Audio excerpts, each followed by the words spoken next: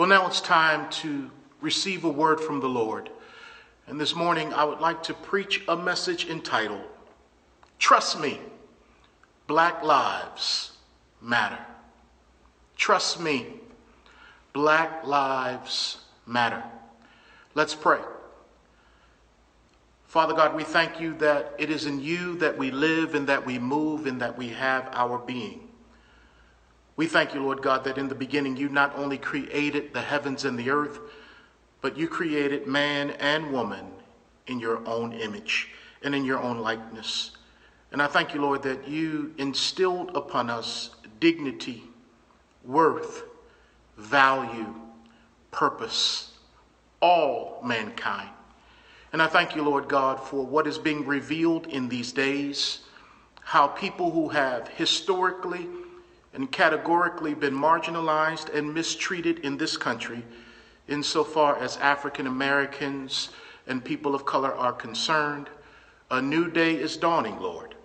And we thank you, Lord, that truth crushed to earth will rise again.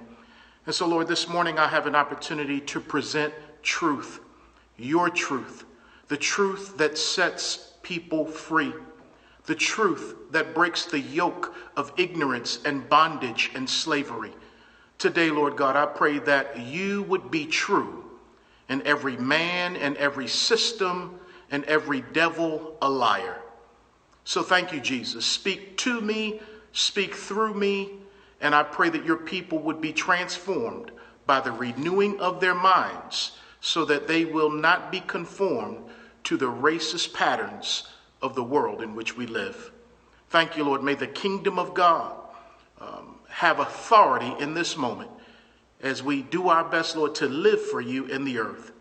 So we thank you, Lord, and we praise you in advance, for it's in Jesus' name that I pray. Amen. In Romans chapter 13, verse 7, the Bible reads, Render therefore to all their due, taxes to whom taxes are due, customs to whom customs, fear to whom fear, honor to whom honor. And so you may have heard this statement before, I want to give honor to whom honor is due. And that's exactly how I want to begin this message this morning, by giving honor to a man of God, that God has used immensely in my life and in countless thousands, if not millions of people across the globe. And I'm speaking of none other than Dr. Tony Evans, pastor of the Oak Cliff Bible Fellowship in Dallas, Texas, and president of the Urban Alternative. I want to give honor today to this man because he has been a mentor to me. I can go all the way back to when I was 14 years old, living in Baltimore, Maryland. And there was this preacher who was starting to get a lot of acclaim and fanfare in the community, and his name was Tony Evans. I came to find out that Tony Evans grew up on the same street in Baltimore that my grandmother lived on, and that's Poplar Grove Street. And even up till last year, Dr. Evans' father, who passed away, he lived on that same street in a crime-ridden community in Baltimore City. And so I grew up hearing of this man named Tony Evans, who went to Dallas and became a great pastor and prolific preacher and teacher of the Word of God. And whenever he would come to town, my family would scurry and do the best they could to get to wherever he was preaching in the Baltimore area. And I became a Christian at the age of 15.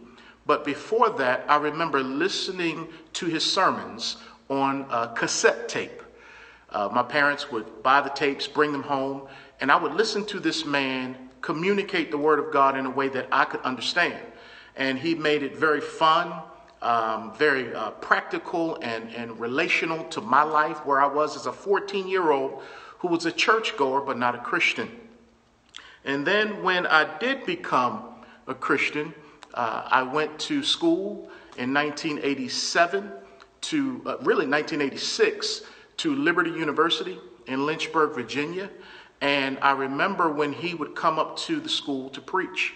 And in that day, and it's still the same today. Not many African American preachers would come and speak to the student body. And whenever they did come, you would be very happy and excited to see someone who looked like you on the platform proclaiming the word of God. So he would come to Liberty and he would share. And I remember one time he came to Liberty, he not only preached at the school, but he preached at Thomas Road Baptist Church, which is the church that the late Jerry Falwell pastored. And I remember him preaching a message on racism. And he preached from John chapter 4 about the Samaritan woman and how Jesus had to go through Samaria and how he ministered to that woman. He loved her well, and he even drank out of her cup. He was not afraid to relate to her. And I remember when he preached that message, how that congregation was virtually silent, because as he called out things, and this was back in the late 80s, early 90s, that he was calling out racism in that pretty much all-white church. And I also distinctly remember he wasn't invited back to Liberty University after that. But I also recall how his youth pastor, Wayne Mitchell, who's also a Baltimore native, he heard about our rap group Transformation Crusade, and he invited us to come to Oak Cliff in Dallas, Texas to rap. And this was before they had the massive building expansions and all the things that they're doing now. This was way back in the day, in the early 90s. And we went out and we rapped for the youth ministry of the church, and we also rapped to the church on Sunday morning. And we all remember the time that Dr. Evans spent with us, talking to us, mentoring us, modeling godliness for us as far as what it means to be a godly leader. And on from there, I also remember going to his church development conferences that he would have for pastors and people who wanted to be a pastor. And before I became a pastor in 1995, I would go to these conferences and I would be introduced to great scholars and speakers who were African American, people that I had never heard of before, like James Meeks. And he would come and break the word. And man, what's my other brother out in Los Angeles, Kenneth Ulmer. So all these great men of God would come and not only preach, but they would lead classes. And you could get close to them, talk to them, and ask any kind of question that you wanted. And I remember when I felt this urge to plant Strong Tower Bible Church, and I sat down with Dr. Evans in the midst of all of his busyness.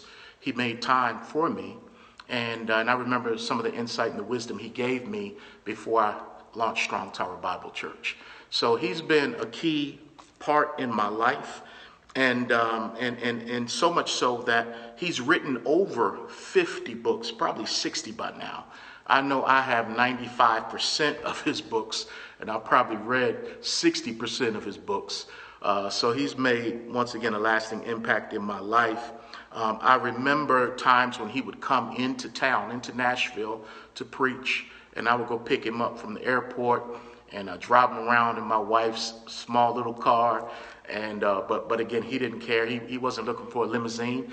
He was looking for a ride, and he was also looking for an opportunity to sow into a young man like myself. And I remember telling him some of the things I was frustrated with in ministry, and he lovingly rebuked me to my face about those things. And so, again, just a good man, a godly man. And I remember when Strong Tower had celebrated our 10-year anniversary, I reached out to him and asked if he could give a video tribute, and he was glad to do that for us. And I remember even being invited to preach at his church, not on a Sunday morning because he rarely gives up Sunday mornings, but I preached for their Vacation Bible School in the evening. So that was a distinct and unique honor for me. And in 2013, when Strong Tower Bible Church acquired this facility, we had it dedicated in 2014, and I called and asked if he would come and dedicate Strong Tower Bible Church, and he surely did that. He preached here, and he prayed not only over the facility, but of course he prayed for the ministry, and he prayed for me and Darina. So this man is a giant in the faith, and I'm grateful that the Lord has allowed my path to intersect with his.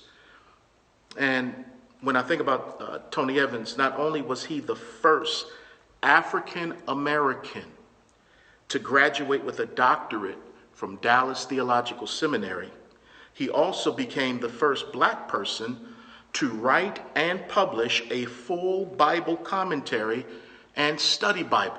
So let me say that again. He became the first person who is black or African American who wrote and published a full Bible commentary and study Bible. So we're still making firsts. So in 2019, that was a first. No black person had ever done that before. And it was such a great accomplishment that his Bible is encased in the National Museum of the Bible in Washington, D.C. So what a great honor to have been bestowed upon this man of God. Now, Dr. Tony Evans' black life not only matters to God, but his black life also matters to me and so many others. So thank God, because his black life matters. And ironically, in the same museum, in another corridor, there is another Bible on display that deeply impacted the lives and the souls of black people. I'm talking about the Slave Bible. The Slave Bible is known for what's not in it. You see, 90% of the Old Testament has been removed from the Slave Bible, and 50% of the New Testament has been taken out of the Slave Bible. And in the King James Version of the Bible, there are 1,189 chapters, but in the Slave Bible, there are only 232 chapters. Removed are passages that might have encouraged slave revolts and uprisings. Gone is Moses confronting Pharaoh, saying to him, "Let my people go." Gone is the book of Galatians and the verse that says in chapter 3, verse 28, "There is neither Jew nor Greek, there is slave nor free, there is neither male nor female, for you are all one in Christ." And if that verse sounds familiar, that is our verse whereby we get our vision here at Strong Tower Bible Church, where the Lord is expanding his diverse kingdom. We are getting to experience his diverse kingdom. And right now I am explaining a portion of his diverse kingdom. Because in God's kingdom, there is race, there is class, and there is gender. Yet we are all one in Christ. One, but not the same. And so back in the 1800s, the missionaries felt that if the enslaved Africans were to get an understanding of what God says in his word about liberation, about freedom, about identity, about equality, they may not no longer accept their second-class inferiority status as slaves. But in the midst of it all, God got his truth through to his people, even though there were Europeans and white Americans who were intentional to withhold truth from God's word from the enslaved. Now, I find it interesting that one of the passages that was left in the Slave Bible was Ephesians 6:5, "Slaves, obey your master." So from the beginning, the white man was doing his best to tailor fit what message from God he wanted the enslaved to understand. Now, that to me is not only bold, that is satanic. Because those colonizers understood that if the enslaved realized that they were on the same plane with the enslavers, then that would have changed their lives, and it just might have caused a revolution. And the reason why I say that is because when we read the Bible in the book of Genesis, when Satan comes on the scene, and the first thing he says to Eve when he tempts her is, "Did God really say?" So he's questioning the word, but also he's leaving out a great portion of the word, because when God spoke to Adam and Eve, he told them that they were able to have every tree that was in the garden. But from the one tree, the tree of the knowledge of good and evil, you shall not eat of it, for in the day you eat of it, you shall surely die. So Satan came and tempted them with a portion of what God said and not all of what God said. And those who follow in that trait are the kind of Christians who come up with doctrines that have been influenced by demons. And we'll see one of those doctrines today insofar as talking about the doctrine of white supremacy. It is straight from hell. It comes from the devil himself. And so those who take portions out of the scripture, even when we are warned in the book of Revelation, the last chapter of the last book, that those who take words out of this book will be judged by the plagues that are in this book. Even still, the audacity and the pride and the evil and the satanic influence to take scriptures out of the Bible. My goodness, what a bold and demonic attitude. But I thank God that he was still in control because my ancestors were able to get the truth. You see, black people were lied to because the colonizer, that is the enslaver, that is the white man, also known as the Christian, knew the power of a lie. They knew the power of a lie because if truth can set you free, then a lie can keep you bound. They knew the power of a lie. They knew, listen to this, that black lies mattered. So lying to black people mattered. And as they lied to black people, they were also lying to themselves. They needed black lies to matter in order to create a society where black lives did not matter. Did you hear that? They needed black lies to matter in order to create a society where black lives did not matter. The Bible was used as a justification for slavery and segregation. I can't get into this, but historically, slavery happened in the mid-1400s as the Portuguese went into West Africa and they discovered black gold. Not just what was in the grounds and in the mountains, but namely the Nubians or the Africans. They discovered black gold. And thus the transatlantic slave trade began. And so they needed to feel good about the bad thing that they were doing. So the church at the time, the Catholic Church in particular, and later the Protestant Church, they put a biblical stamp on the movement because the movement was making a whole lot of money.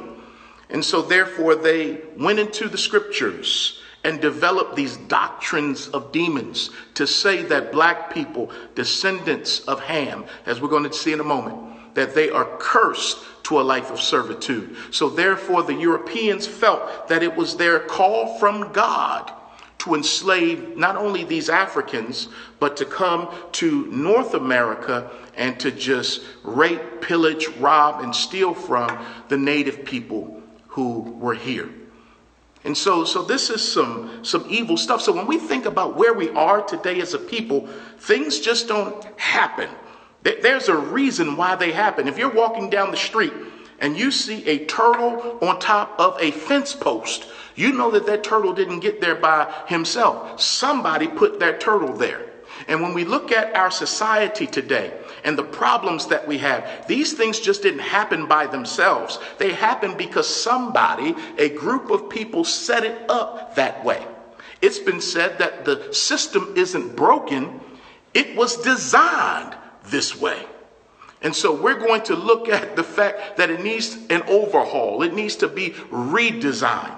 But first, let's call out these lies that have been perpetrated since 1619 here in North America. Yes, the Bible was used not only to justify slavery, but also segregation. There's a picture in the library in Nashville, in the Civil Rights Room. And one of those pictures shows a woman, a black woman, taking her children into school. No doubt after the Brown versus Board of Education ruling had gone down, desegregating public schools, and she's taking her children into school, but she has to go through a gauntlet of white hatred.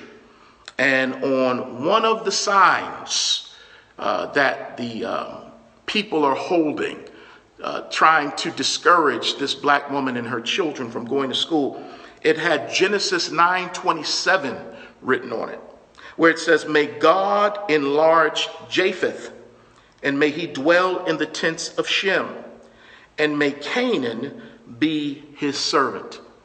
So what does Genesis 9:27 have to do with this black woman trying to integrate, live by her new rights that she has received to go to school, have her children go to school in this neighborhood with white people? What does Genesis 9:27 have to do with that in 1954 and 1955? Well, Japheth is the progenitor of the Caucasoids and the European people.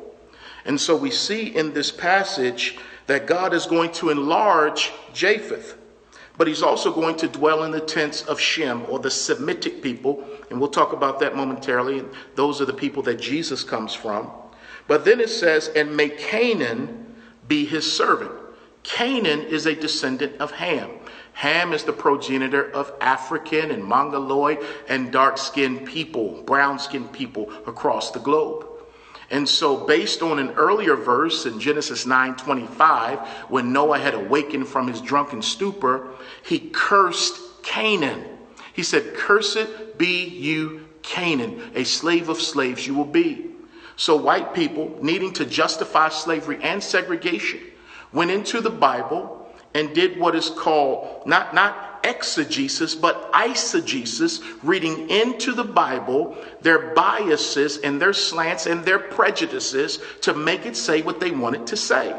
And therefore they said that Canaan, a descendant of Ham, the father of Africans and people of color, that they are cursed to a life of slavery and servitude, specifically to the sons of Japheth.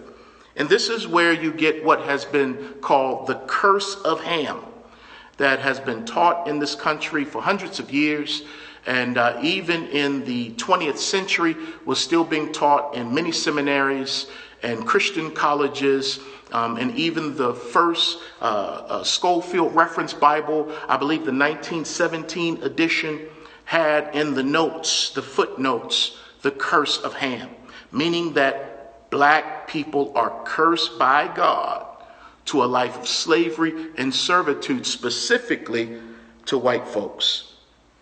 Now, Dr. Martin Luther King said, "It was argued that the Negro was inferior by nature because of Noah's curse upon the children of Ham. The greatest blasphemy of the whole ugly process was that the white man ended up making God his partner in the exploitation of the Negro." Since 1619 in North America, white people believed, taught, enforced, and reinforced through violence that black people were inferior and that black lives did not matter to them nor to God. So if you believe God has authorized you to mistreat descendants from Africa, then who can tell you that you're wrong? Because at that time, you have the authority, if you will. Black people are not able to challenge white thinking. Black people are not able to challenge white theological constructs. At that time, they had to receive what was being cast upon them, because many of our ancestors could not read, even though we had a relationship with God, and we just did not have the power to debate the Bible back then. But it's a different day, because I need to use the same Bible that was misused to say that black people don't matter, that black people are supposed to be slaves. And this has been ingrained in our culture for hundreds of years. So when we think about why is it that black lives don't matter, it's because people have been conditioned to believe this for hundreds of years. But just as people use the Bible to promote a lie, I'm going to use the same Bible to promote the truth, to say that black lives do in fact matter to God, and they ought to matter to you and to me. Let's go to Genesis chapter 9 verses 18 through 19. Now the sons of Noah who went out of the ark were Shem, Ham, and Japheth. And Ham was the father of Canaan. These three were the sons of Noah, and from these the whole earth was populated. So after the flood, God is going to repopulate the earth, and he's going to use Noah's three sons. Now, in the Hebrew culture, one's name was an embodiment of what one was or who one was. For instance, if your name is Moses, that means to draw out. Moses was drawn out of the Nile, and he would draw his people out of Egypt and into the promised land. And over again in Hebrew culture, your name has great bearings on what you're going to do or even what you look like. So Japheth, one of Noah's sons, his name means bright or fair. So Noah had sons, as we're going to see, who ranged in color from light to dark. And then there was Shem. Shem's name means olive or dusky. And he is the father of the Semitic people and the Arabic people. But then there was Ham. Ham means dark or burnt or black.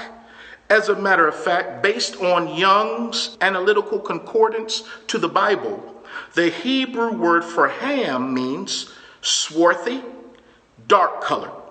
Ham as an adjective means black or warm. So Noah had three sons who ranged in complexion, and from these three sons, the entire earth would be populated. Genesis chapter 10, verse 6, the sons of Ham were Cush, Mizraim, Put, and Canaan. And so if we were to go deeper into these words and trace where these sons migrated, we would see that Cush is also the name for Ethiopia. We would see that Mizraim is the name for Egypt, and Put is the name for Libya, and then there is Canaan. And so where are these countries or these peoples located? They're located in Africa. And so Ham's children, his dark children, they began to fill Africa, as well as what we know today as the Middle East, but it is connected very closely to Africa. That's where the Canaanites dwelt. And those were the only ones who were cursed by Noah. Ham was not cursed, meaning that all black people and everyone who comes from Ham is cursed. But only Canaan was cursed.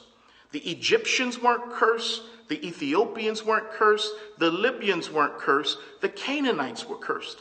And I don't believe there were any Canaanites living in the world in the 1400s. There were Africans, yes, but not Canaanites. We know that the Israelites defeated the Canaanites to go into the promised land. And another thing about curses would only last to 3 and 4 generations, and any curse can be reversed and even repealed when a person comes to faith in God through Jesus Christ. And so if a person accepts Christ, they are blessed, they are not cursed. However, if you want to have a lie live, because a black lie must matter, you will say that black people are cursed, even though the Canaanites died off centuries ago. But this was the lie that lived.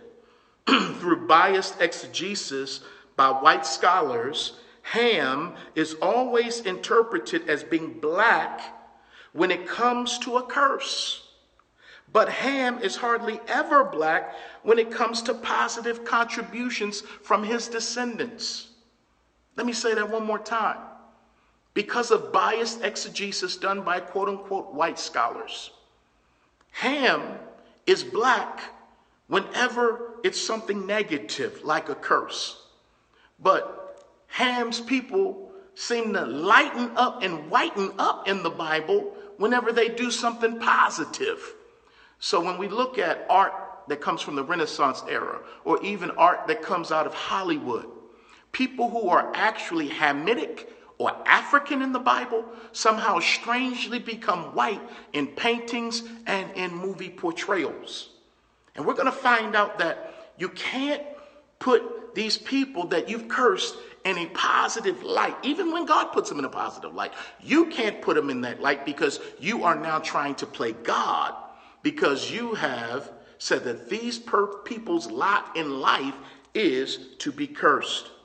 But I got to let you know something. There are some famous Hamites in the Bible, people who descended from Ham, who are African, who are black, who are people of color with a large amount of melanin in their body.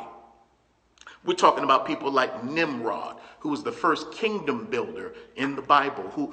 This man built several kingdoms, and he was Hamitic or African. Then there's Hagar, who was the second wife of Abram, who after she married Abram and produced a child for him named Ishmael, God changed Abram's name from exalted father to Abraham, father of many nations. So God put Ham on the end of Abram's name to speak of the fact that there is diversity in his lineage. Why? Because Hagar was Egyptian. And so this Hebrew man married an Egyptian woman, and they produced this son who would once again become the father of the Arabic people. But not only that, Abraham went on to marry, after his wife Sarah died, another Hamitic woman named Keturah. And she gave him many sons, one of whom was Midian. And Midian was a place not far from Egypt, which is in Africa. And this was the place that Jethro came from. He was a priest of Midian who lived in Midian, and he had a daughter named Zipporah, and she was an Ethiopian, and Moses married her. So there are black people in the Bible. And she had a brother named Hobab who helped lead Moses throughout the wilderness wanderings. And so even when I went to Bible college, it was strongly discouraged as far as interracial dating on this Christian campus. And usually that was a buzzword to say that black guys could not date white women. And so they tried to use Old Testament scriptures. This is back in the late 80s and early 90s to say that there shouldn't be any interracial dating, which would lead to interracial marriage. But they skipped over these kind of passages where Moses, a Hebrew, married an African woman named Zipporah. The only kind of mixing that God is against is religious or spiritual mixing. God is not against quote unquote race mixing. But if you're a racist interpreting the Bible, then that is what you will believe, and that is what you will preach and teach your children, and that is what society will frown upon. More on that in a moment. But there were other Hamites in the Bible. Pharaoh was a Hamite or an African. You do know that Egypt is on the continent of Africa, which means that Egyptians are Africans. But how come when we see them in the movies, they're always white? But you can't have, if you're a white supremacist, you can't have the Egyptians to be white, because so many of the world's inventions and contributions have come from Egyptians. From mathematics to medicine to hieroglyphics to architecture, all these things, embalming, these things have come from black people. But if you say black people are cursed, this goes deeper. Rahab was a descendant of Ham. Asenath, the woman who married Joseph, she was a descendant of Ham as well. She is an Egyptian who married yet another Hebrew man. What is it about Hebrew men marrying African women? I guess, as my friend Andre Sims says, black wives must matter, because she ended up giving him two mixed sons, Ephraim and Manasseh, who were part Jewish and part Egyptian African. And they are in the Bible. And then there is Ruth and Rahab and Tamar and Bathsheba, Goliath, who was a Canaanite, a Philistine, Ebed-Melech, a Cushite, who saved the life of Jeremiah the prophet. Then there is the Queen of Sheba, who came to Solomon. Then there was in the New Testament Simon of Cyrene. Cyrene is in northern Africa. He carried the cross of Jesus Christ. And then there is Rufus and Alexander, his two sons. Then the Bible speaks of Candace, queen of the Ethiopians. The Bible speaks of the Ethiopian eunuch. And let me just pause here and say, he was a seeker, he was a worshiper. He came to Jerusalem as a proselyte to Judaism, but he ended up meeting Jesus Christ as a savior. He was sitting in a chariot. He was a man of great authority. He was a man of great intellect because he's reading Hebrew literature. He has great power and wealth, and he's coming from Candace, his queen. So therefore, Africa, this country in Africa, Ethiopia, was a civilized country with a treasury and with very intelligent people. So we don't need Hollywood once again to make us think that there's nothing but baboons and ignoramuses in Africa. The Bible refutes that. That is, unless you see a movie and somehow the Ethiopian eunuch is a white dude from Britain or something. But that's the problem. But then there's also in the church at Antioch, there was Simon, who was called Niger.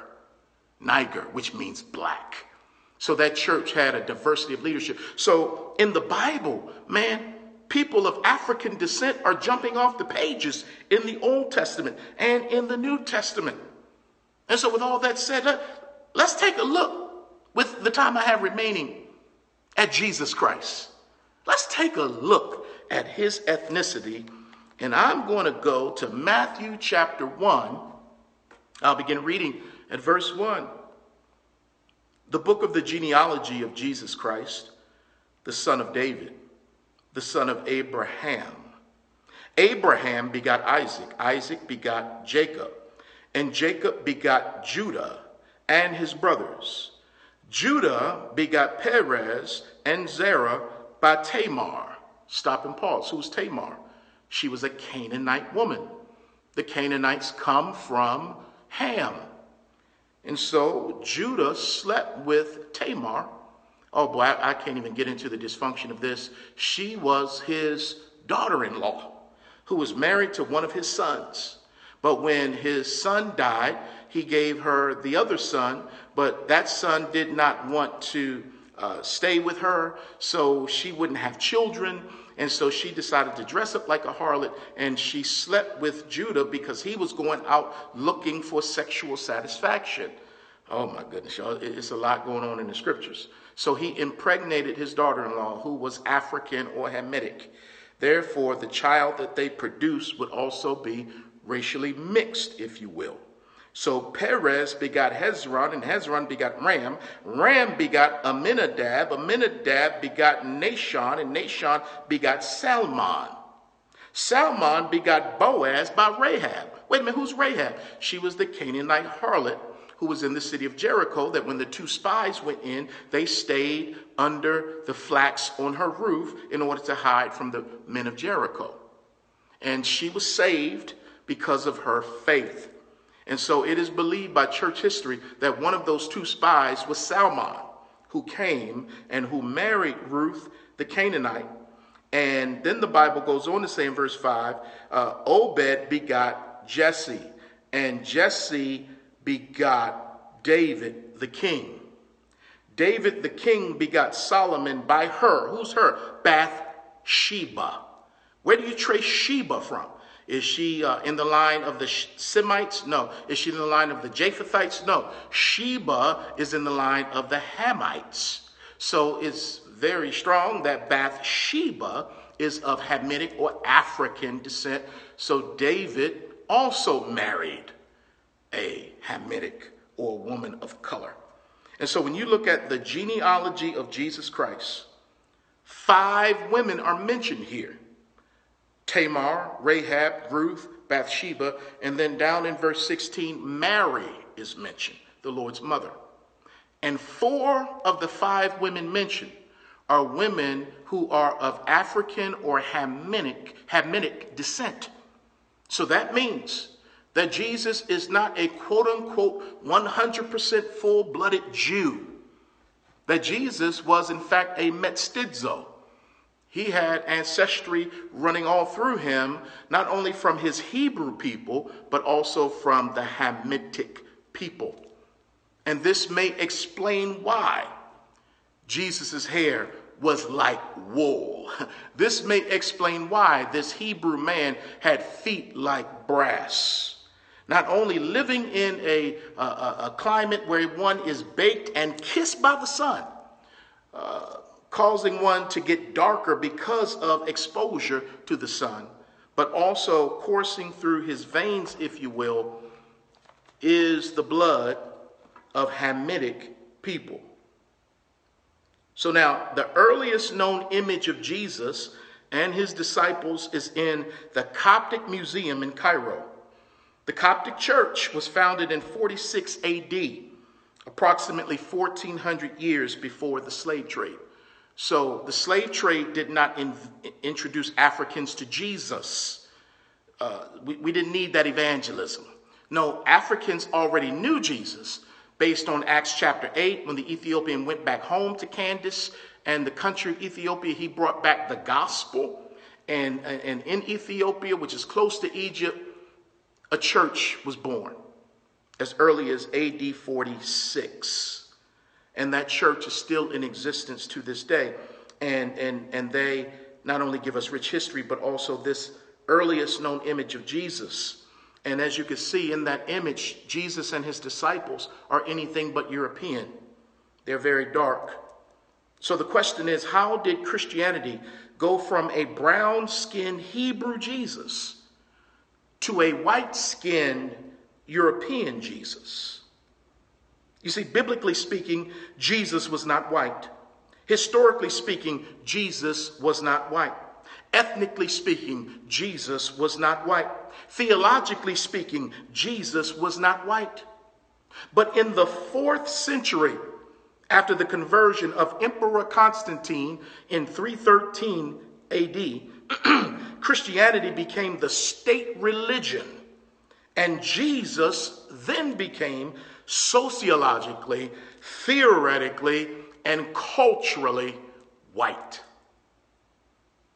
In about the 15th century, depictions of Jesus as a blonde-haired, blue-eyed white man support and reinforce the lie of white supremacy. Because you can't enslave black-skinned people if you believe Jesus was a brown-skinned Hebrew. So you must change Jesus to make him look like you. You must recreate God, or rather create God after your own image. Because we're made after God's own image. God is spirit. But that's speaking more of the fact that we can communicate with God. We're rational people. We have understanding, and we can love and be loved. We're made in his image. So God is spirit. But racists make God after their own image. So you see Michelangelo's fresco in the Sistine Chapel of God reaching out his hand to touch Adam and give Adam life. And God looks like Santa Claus. And Adam looks like a guy that you can run into in the grocery store, in a suburban community in Idaho somewhere. So whiteness dominates the world. And they also dominate how Jesus is depicted. Because you can't enslave black-skinned people if you believe Jesus was a brown-skinned Hebrew. And it's hard to worship a brown-skinned Jesus if you believe that people who look like him are cursed to slavery.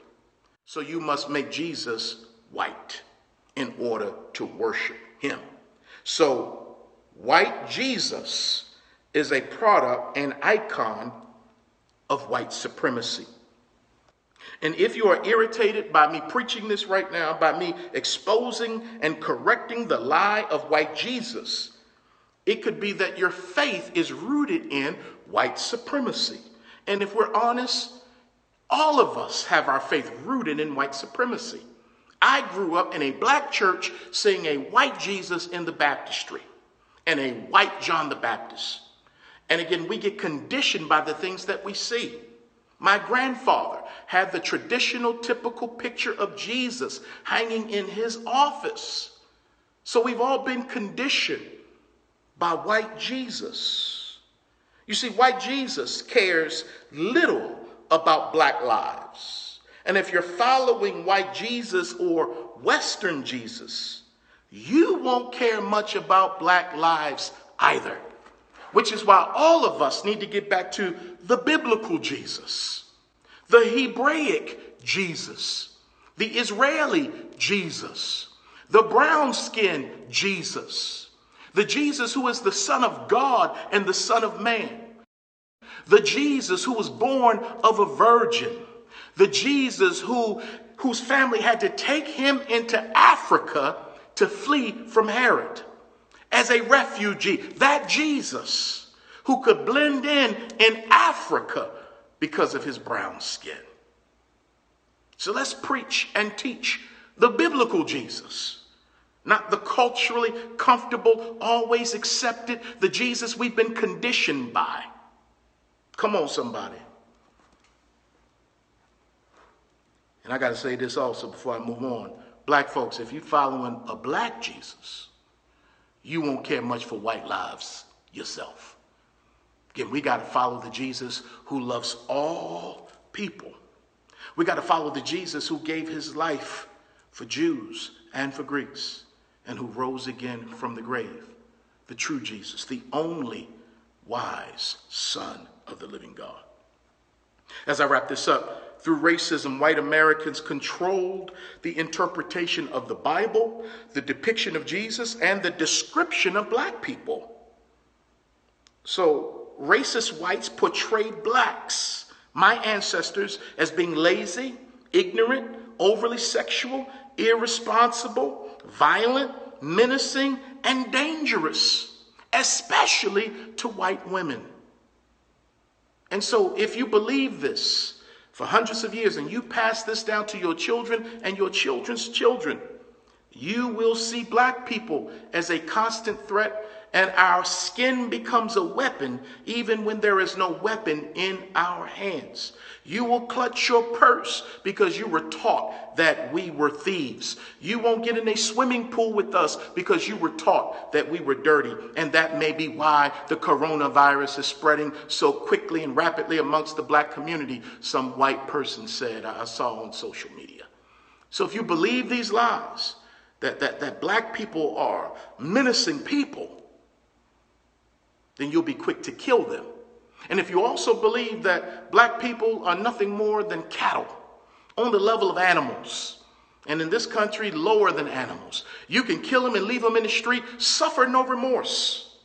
You can have a picnic and invite your family, and you can literally hang a black person or burn a black person because their lives didn't mean anything in this country. But a new day is dawning. Truth is emerging.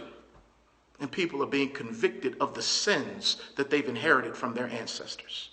People are taking off these lenses that they've inherited, and they're trying to get some biblical lenses to see world and people the way God sees people. Proverbs 18:17 says, "The first to plead his cause seems right until his neighbor comes to examine him." So for 350 years in this country, white people have by and large had the microphone to plead their cause and to even come up with a lost cause in order to sanitize the racism of those in the South and to try to act like the losers won the war between brothers, the Civil War. And so whites have had the authority and the power to plead a cause, to tell a narrative for 350 years. And my people could barely rise up to refute the things that we're saying. Now, when I refute things today, people just get mad at me. They cut me off on social media.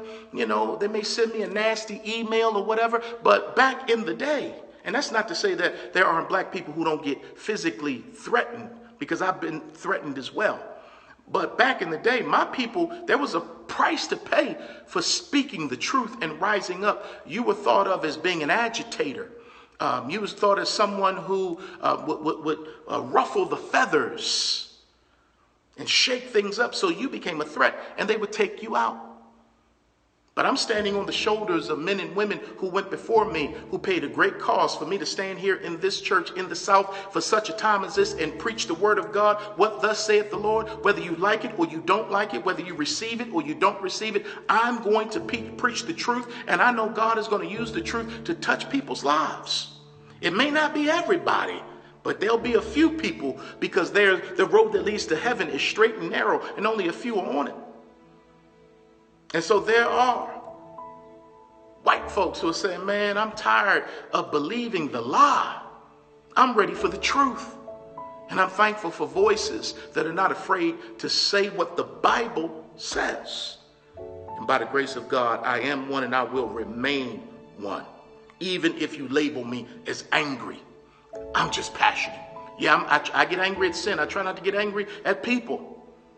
But man, I get angry at those spirits. I get angry at sin.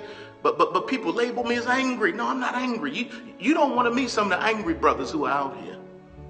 I may get labeled as divisive, not preaching the gospel, being a liberal. That's all right. You can call me names. It just causes me to have a bigger crown when I get to see Jesus. Because Jesus says, blessed are you when men revile you and say all manner of evil against you falsely for my sake. For great is your reward in heaven. For so they did to the prophets of old. You see, when you're a prophet preacher, a prophetic preacher, and God puts some steel in your back, and you preach the word of God because there's fire in your bosom, man, you let the chips fall where they may. You make your forehead like flint and your heart like flesh. But for those other preachers, they're not prophetic, they're pathetic. And they're more concerned about losing members, which means losing money. They're more concerned about losing prestige than about pleasing our God, that he may say, well done. I'm so glad. I've got men in my life and people who will encourage me, Pastor, preach the word. Because I believe that when you know better, you will do better. Because you may say, man, why do we need to hear a word like this right now? Because this is what's being talked about right now. And the church needs to be relevant in order to minister to the culture as well as the people in the church who are to impact culture. So I'm here to let you know that black lives have always mattered to God, even though they have not always mattered to the descendants of Japheth. You see, the purpose of this message is to transform our minds by the renewing of Scripture so that we will not be conformed to the racist patterns of this world. So if Scripture is not dictating what you should be thinking about as pertains to people, especially African or Hamitic people, the world will squeeze you into a racist mold, even as a Christian. But once again, you shall know the truth, and the truth shall set you free. So I am here to say that my black life matters to the God who made me, and my black life matters to the God who saved me. I am unashamedly a Christian, and I am unapologetically black. I am not cursed, I am blessed. I am made in the image of God, and he loves me. And so I just want to say to any black person who's been wondering about their value today, you matter to God. Black man, your life matters. Black woman, your life matters. Black boy, your life matters. Black girl, your life matters. And it matters to the one who should matter the most to all of us. Father, thank you for this word. In Jesus' name, amen.